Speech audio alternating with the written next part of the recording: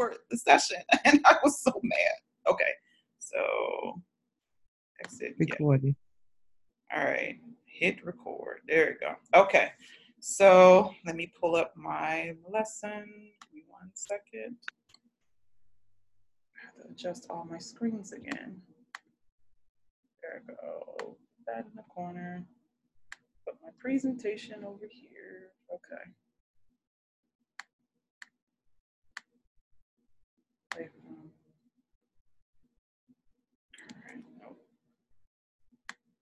All right. Pull up lesson 5.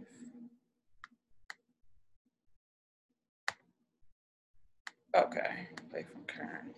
Okay. So now let me switch.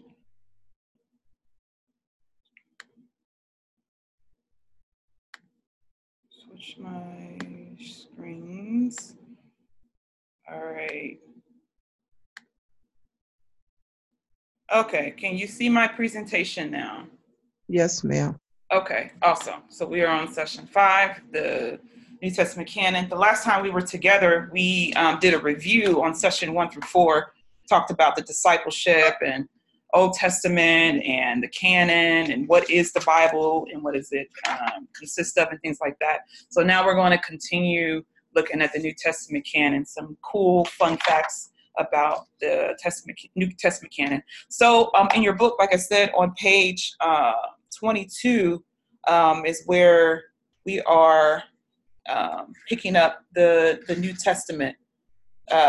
So from 22 to 26, if you see, it's not really a long reading in the book. So I'm adding on more information for you all. Okay, so that's why it's important to pull up your notes, got some charts and things like that, so you all can look at.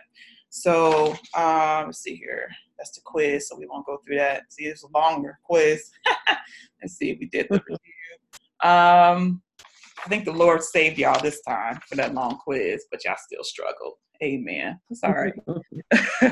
So on, let's see, on page 22. So while in the origins of the New Testament canon are sometimes difficult to discern, we know more about the New Testament canon. As was the case with the Old Testament, this was a gradual process that took place over 100 years. So the reality is that serious Bible students must recognize that the Bible as we know it today has come through a strenuous process, okay? So as was the case with the Old Testament scriptures, the writings of the New Testament seem to have emerged from a lively oral culture. We talked about the scriptures being transmitted orally weeks ago with the Old Testament, how it was passed down.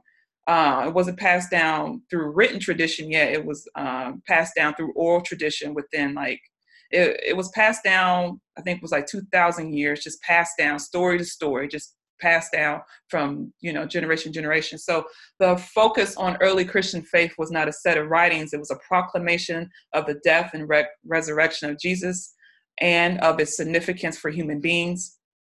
In addition to this central proclamation, individuals saying of Jesus seem to have been preserved and handed over, particularly for use in moral exhortation. So I was doing some extra reading, and it was a point that they made as far as why scripture was passed down orally rather than written down, is because, with the I guess they were called the Israelites. They weren't Jews yet, but the Israelites, they were they didn't have the skill or the ability to write. So of course things were passed down through the oral tradition. And so you have to think during that time, the cultures that were really booming were the Egyptians, you got the Mesopotamian, you got all of the ancient and Near Eastern religions at that time. They were really booming. But Israel, the Israelites or the Jews at that time, a lot of them were in slavery. They were of low poverty and things like that. So they did not have the ability to write. They were kind of illiterate or whatnot. And so it's no coincidence that the first person to write scripture down, besides God writing with his finger on the tablets was Moses, because he was raised as an Egyptian. And they had a lot of skills that a lot of cultures didn't have. They had, we talked about papyrus, they had paper, they had a top educational system. Because Moses grew up in the palace, he had the top education. He was schooled. And so that's one of the reasons why they believe that Moses was one of the one of the first people to write, because of his education. Any other Israelite they were illiterate. They didn't have that skill or ability. So I thought that was a really interesting point, because I never thought about that. Let's see here. So, but going back to the New Testament, so the book of Matthew, Mark, Luke, and John, they were orally transmitted. And it was orally transmitted for about 25 years before they were written down. Let me see here. Oh, not that slide. Before they were written down. So they were shared orally to church. So the writings of the Gospels weren't written until after the fall of the temple in 70 AD. So it was about 40 years after Jesus' death that the scriptures were starting to be written. So Mark was written about 50 AD, 20 years after his death. So the only author who really identified themselves as writing their book or writing their scripture was Luke. You can see in scripture, he always referenced himself, I, Luke, the physician, or I, Luke, giving a report or whatever. And Luke, he identifies his audience. He was writing to Theophilus. Now, Theophilus could be a particular person named Theophilus, or Theophilus could also mean a group of people, because the word Theophilus means lovers of God. So it could be one person named Theophilus, or it could be a group of people, which he used the term Theophilus, lovers of God, those who believed in Jesus Christ. He wrote to the unbelieving Greeks, those who were coming into belief in Jesus Christ. So let's see here. Another fact is that many of the general and Pauline epistles were written before the Gospels. So so it's important to really know that point as well. So the earliest Christians were in no doubt that their message about Christ could be found in what we call the Old Testament. Even when the early Christians began composing written accounts of their faith, they probably didn't think that they were writing a new set of sacred scripture. We looked at, I didn't mean to go to that slide. Yeah, I'm sorry, you guys. We looked at a video by Kate Arthur, and she was giving her viewpoint on do we believe that the apostles or any of the writers, did they actually know that they were writing scripture and things like that? And it was kind of like a yes and no answer. They knew they were writing down something important, but they didn't know that it will be in the state that it's in now, as far as like in a book, and he's using it as a guide for the church even unto today. So there were two sets of events. Let's go here now. There were two sets of events that have encouraged the writing down of the earliest Christian proclamation. So the first one you can find on page 22 is the death of the apostolic generation. So as those who had known Jesus after the flesh passed away, it must have been seen vital to record their testimony for future generations. So that's one reason. And the next reason is destruction of the temple in 70 AD. So this catastrophe not only hastened the break between the Christian community and Judaism, but it also involved the dispersal of Christian church in Jerusalem, which had been an important center of evangelism. So this event may also encourage Christians to record their beliefs and writings and to collect those writings in a single body of scripture. So one thing, when I was sitting here reviewing the notes before class, I found something really interesting, that Jesus, he died between 30 to 33 AD. Okay. So that means 40 years after he died, in 70 AD, that's when the temple was destroyed.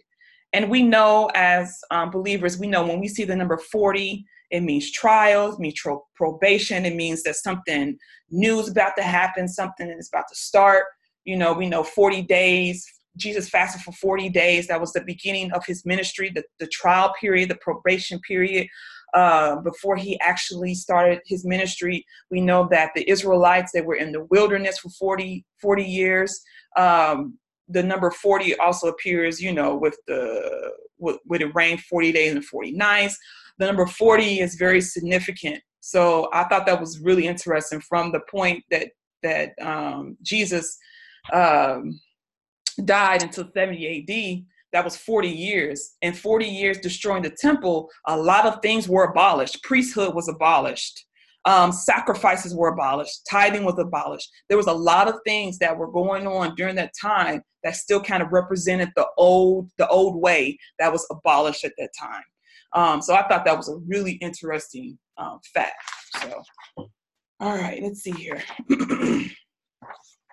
Let's see. How do we know what sacred writings were to be included in the canon of Scripture? So there were 3 widely recognized principles for validations in the New Testament Scripture. In the Old Testament, we looked at 4 validations that the Scripture had to agree with in order for them to put it in the Bible in order to be canonized. So these are 3 standards that they use in order for them to consider a book to be canonized. So the writings had to have recognized a prophet or apostle as its author or one associated with them.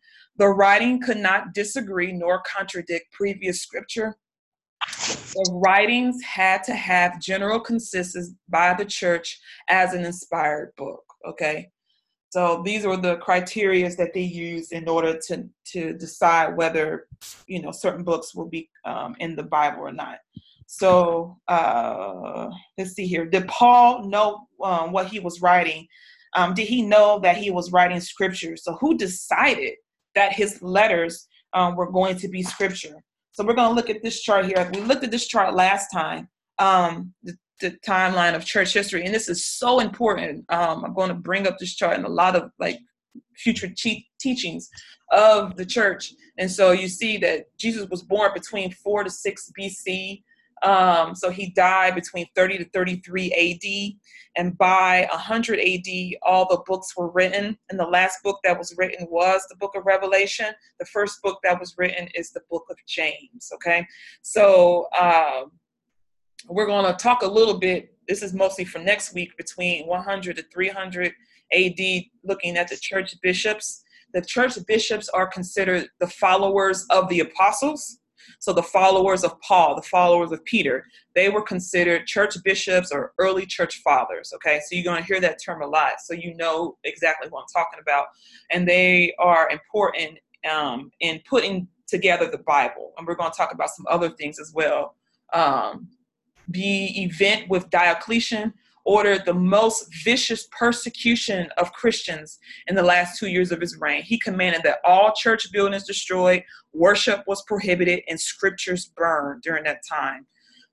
So that's why you read a lot in the book of Hebrews where it talks about, forsake not the assembly and all that stuff, because during that time, I guess he was telling them there's going to be a time where you're going to be scattered. You're going to be running, trying to come together and worship, and it's going to be prohibited. He was, telling them that, look out for these times or whatnot. And then 312 AD, that's when Christianity was declared an official state religion by Constantine. And in 400, the rise of the Roman Catholic Church, the biblical canon that we know today, finally was closed during that time. Okay. So this is something that I'm going to always be referencing. So it's in your Dropbox, and I'll make sure I have paper copies tomorrow. Okay. All right. So between a 50-year period, between 45 to 100 AD is when all 27 of the books in our Protestant canon were written. It covers from 6 BC to 100 AD, which is a little over 100 years. The first book that was written in the New Testament was James in 45 AD. And we're going to talk about later how this book was really disputed with the early church fathers. They didn't want to put the book of James in there because of some things that he taught was contradicting the teachings of Paul. So we're going to talk about that. The last book written was the book of Revelation in 100 AD by John when he was exiled to the island of Patmos. Okay, so as we know, our book is not in chronological order. Our Bible is organized in a thematic way. Thematic in terms of New Testament Jewish history. So since Jesus is first, he was born first. So they put the 4 Gospels first, then the books about the church afterwards. The sound went out. Is it just on my end? Can you guys hear me? Yeah. Okay. Yes, we can hear you clearly. Okay. I can hear you. Okay, cool. Hopefully it'll come back for you. Y'all hear me? Yeah, Yes. we can hear you. Yeah. Can you hear me? Yes, we can hear you. Yeah, it must be your signal or something, maybe. Maybe I don't know if you have a dead spot or something, but hopefully it'll clear up momentarily. So from 100 to 300 AD, we read the writings of our early church fathers. Okay, so why were the church fathers? They were influential. First, I want to talk about who they were. So like I told you, they were the followers of the apostolic fathers. So they lived in the same time of the 12 apostles and students of Peter and Paul. They were the second generation church leaders. So you will hear them called early church fathers. You will hear them called bishops. So why were they important?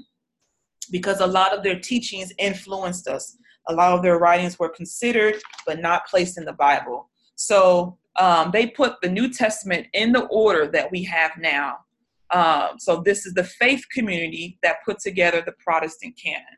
Okay, so remember the definition of canon is an authoritative list of scripture approved by a faith community. So they were the faith community that approved the list of scriptures that we have now.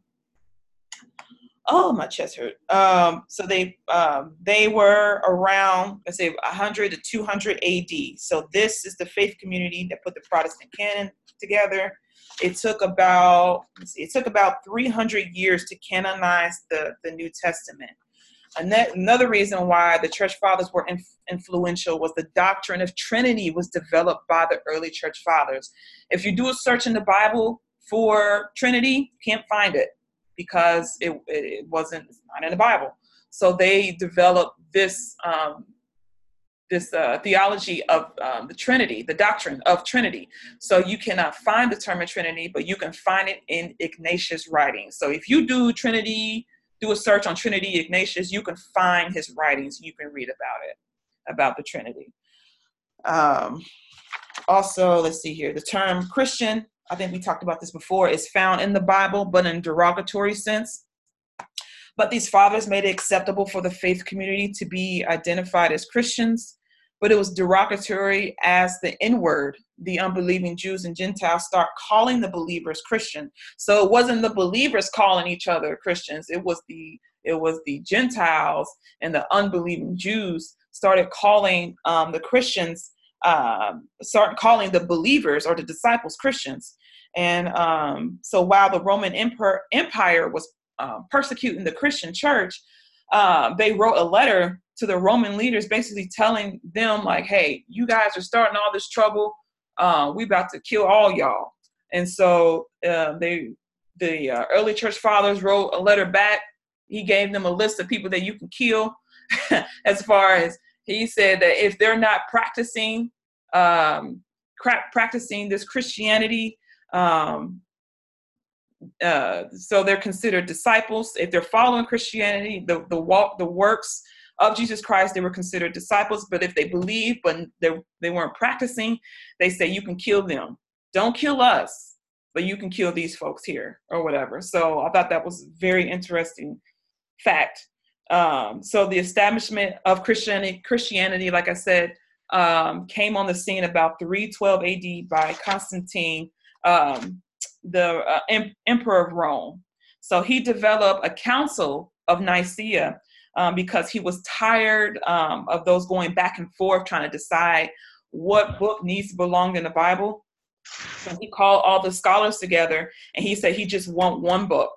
And he was the one that commissioned the first Bible. And in that first Bible, it only had 18 New Testament books. Okay. So here is a chart. It's called the New Testament as it gained acceptance by the early church. So we know in 100 AD, that's when the books were finally finished. But they were collected and brought together by 150 AD. And so you can look through the list and see what books were approved and which books were disputed. We're going to talk about a little of this more next week. But you can see how they disputed the book of Hebrews and James. And I've not even heard of the Shepherd of Hermes. That was interesting. They disputed John and Jude and things like that. So you see, it took them over 300 years to finally come up with a list. And there is also a book called the Gospel of Hebrews. Instead of just Hebrews, it's a book called the Gospel of Hebrews out there. And there is a New Testament book of the Wisdom of Solomon out there. So that's very interesting as well. So let's see here. So we're going to talk about why a few of these books were disputed. Okay. So, this is also the New Testament structure and timeline. This is kind of similar of the Old Testament structure that I showed some weeks ago, and I make sure that you have a copy of both tomorrow. It shows you the history books. Matthew, Mark, Luke, and John, and Acts are history. Then you have the letters, and then you have the book of prophecy, and you can see the timeline at the bottom that shows you, when they were developed and things like that. So I'll make sure that you all have this chart, but this chart is in the Dropbox as well. Okay, so why were some of the books excluded? First is Hebrews. So in 250 AD, they thought Paul wrote the book of Hebrews, but there was some contradictory principles that went against Paul's writing. The teaching on justification was different. Paul says, once saved, always saved, but Hebrews suggests that you can lose your salvation. Mm-hmm. So that's why that book was disputed amongst the early church fathers. Okay, so the next one is the book of James. So the book of James, he said that you are justified by your deeds and not by faith alone. But Paul teaches in Romans 3:28, a person is justified by their faith apart from their works of the law. Or Paul teaches in Romans 4:5, God justifies the ungodly. Both Abraham and David were justified by faith and not by their works. And there are some other reference scriptures. Also in Acts, I was doing a study on Acts today, and this scripture was mentioned. He said when they heard, this is when Paul got together with the elders, and he was talking about, their progress on spreading the gospel and all that stuff. But he heard some things that were going on, and said when they heard it, they began glorifying God, and they said to him, "You see, brothers, how many thousands are there are among the Jews of those who have believed, and they are zealous for the law," meaning that James, he was teaching that, you are saved through when you believe in the law through Moses or whatever. So James, he didn't realize that actually salvation is not just for the Jews, but it was actually for the Gentiles as well. Hold on, because I revised my notes and I have to open that so I can tell you. I'm trying to go off the top of my head. So James, he wasn't aware that the salvation was for the Gentiles. He thought it was just for the Jews, because in the book of Matthew, Jesus said that he only came for the lost sheep of Israel. He didn't say anything about the Gentiles. Jesus only ministered to the Israelites. And if we were in the Bible days trying to listen to Jesus teaching, we would be kicked out because we were considered Gentiles. or whatnot. And so they weren't aware that a salvation is for the Gentiles, and also you could be saved through the believing of Jesus Christ. They thought Jesus came to revise the law, not to just fulfill it and move on to something new. They thought that Jesus was like the new Moses, instead of him preparing a new way or whatnot. So that's what the book of James, that's why it was kind of disputed. And during this time, when you have to understand as well that during this time, they were coming from a dispensation of law into dispensation of grace. So they were still kind of, learning about the new ways of Christ or whatnot. And this is what they considered the 40-year period where God will allow them to disperse and to start spreading the gospel and things like that. And so that's why a lot of things we see in scripture, we think it contradicts itself, but in all actuality, we have to know the timeline of Jesus Christ, and the timeline of the Bible, and how things were falling into place. So the downfall of our Protestant Bible is that it's not in chronological order, as in the thematic order. So you're reading it and you're thinking like everything is happening kind of like, in its time or whatnot. But you have to fill in the gaps with these historical keys, as far as, well, James didn't know that salvation was available for the Jews. So there is no contradiction. And it's the first book that was written. So he's going off of what he knew or what he thought he knew at that time or whatnot. So that's also why it was kind of disputed, because they thought it was just contradicting, but it was the timeline or whatnot. Let me go to the next slide here. With Jude was suspicious because it quoted from Enoch flat out. They was like, no. But yeah. And also the Gospel of Thomas, they eliminated that one because it told a different view about Jesus Christ that was different from what Paul told about Jesus. And it reminds me, the chart that I gave you all, this one, there was an early church father that had his own list of scripture in between like 130 or 150 AD. His name was Marcion. So actually that was the first canon of scripture. And he only had 11 books in his Bible. Why? Because he believed, and this is in your book, he believed that he didn't like how God was portrayed in the Old Testament. So if any characteristics of God being this mean and evil God or whatever, if that was portrayed in any of the books, he would take them out. So that's why he only had 11 books, and the only gospel he had in his book was the book of Luke.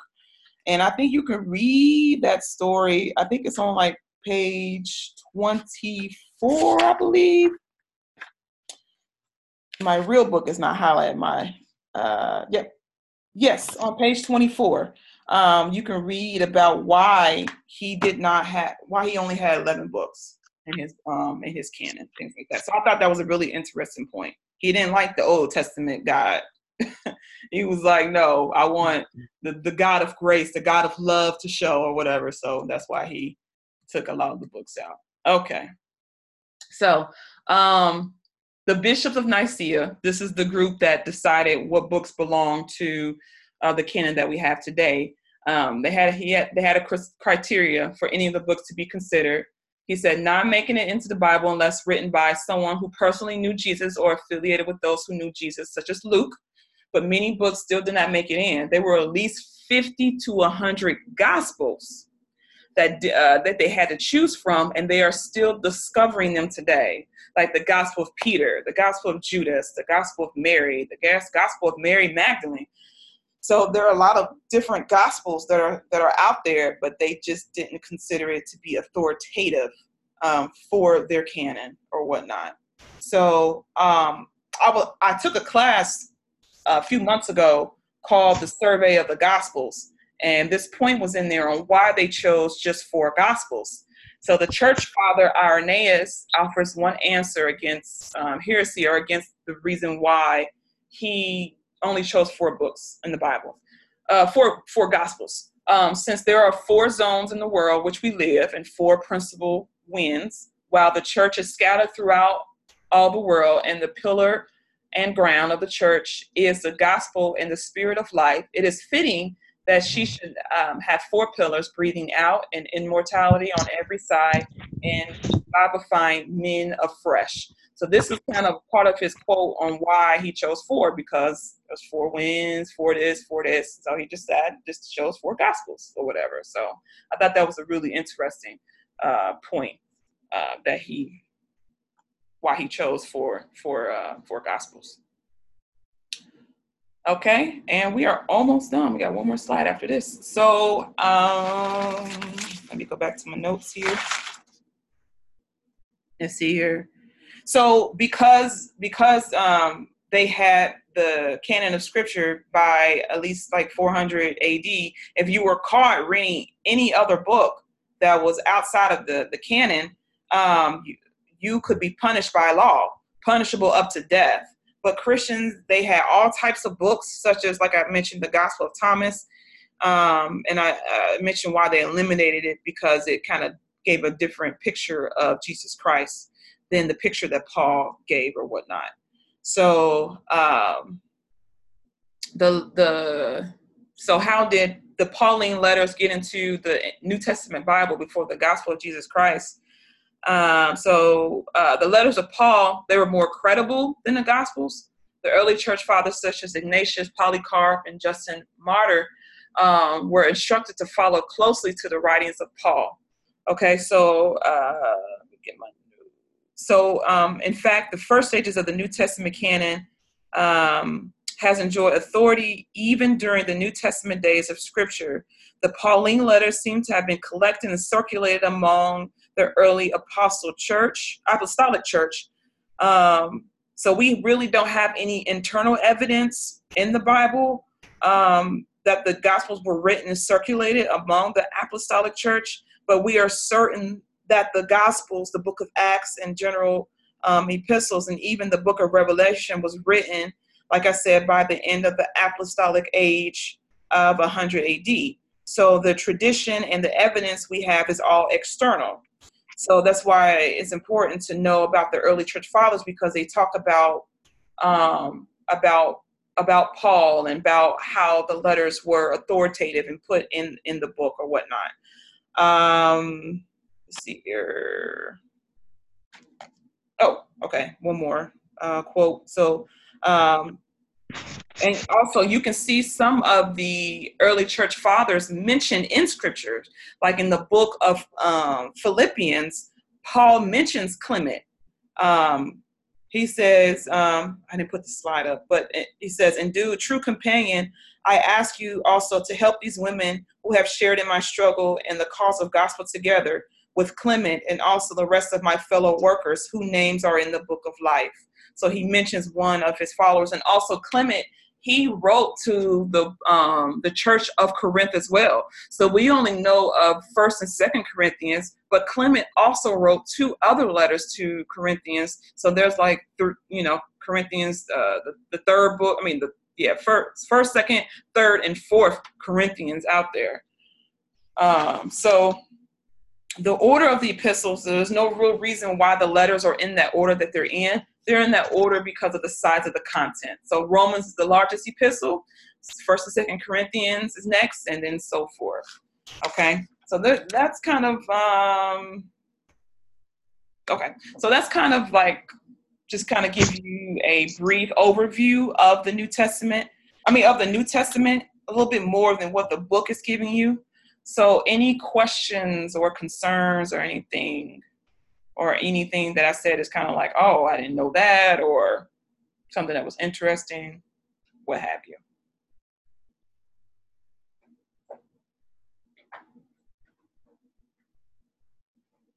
So we're good with that? Are you able to access some of the writings that didn't make it in the letters or the gospel? Yes, you can. You can see Clement's letters. Actually, Google is life. And you can Google like Clement and Corinthian Church, and you'll see their letters. If you Google any of the early church fathers, you can see a lot of their writings. Like I said, you can see the doctrine of Trinity and all the other things that they've written about. Yep, it's out there. Okay, that was also my question I was going to ask. Okay. Okay. Yep, all of those writings are out there. So it's very interesting just to read or whatnot, just to see, you know, because they were eyewitnesses of the apostles. They were right there with them. So they were a part of the apostles' teaching, daily teaching. So they have some things to say. But it was a group of people that decided that their teachings weren't authoritative enough to put in the book. So you can read it just for history's sake or whatnot. Yep. Anything else?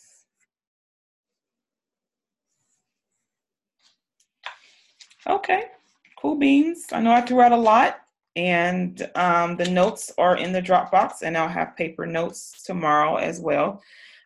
Some people ask me for questions just to keep them like on track, like writing assignments and things like that. So I will have that as well. If anybody wants, to write an assignment, I can give you that. And also, if you didn't know, in the back of the books that we have, they have chapter questions back there.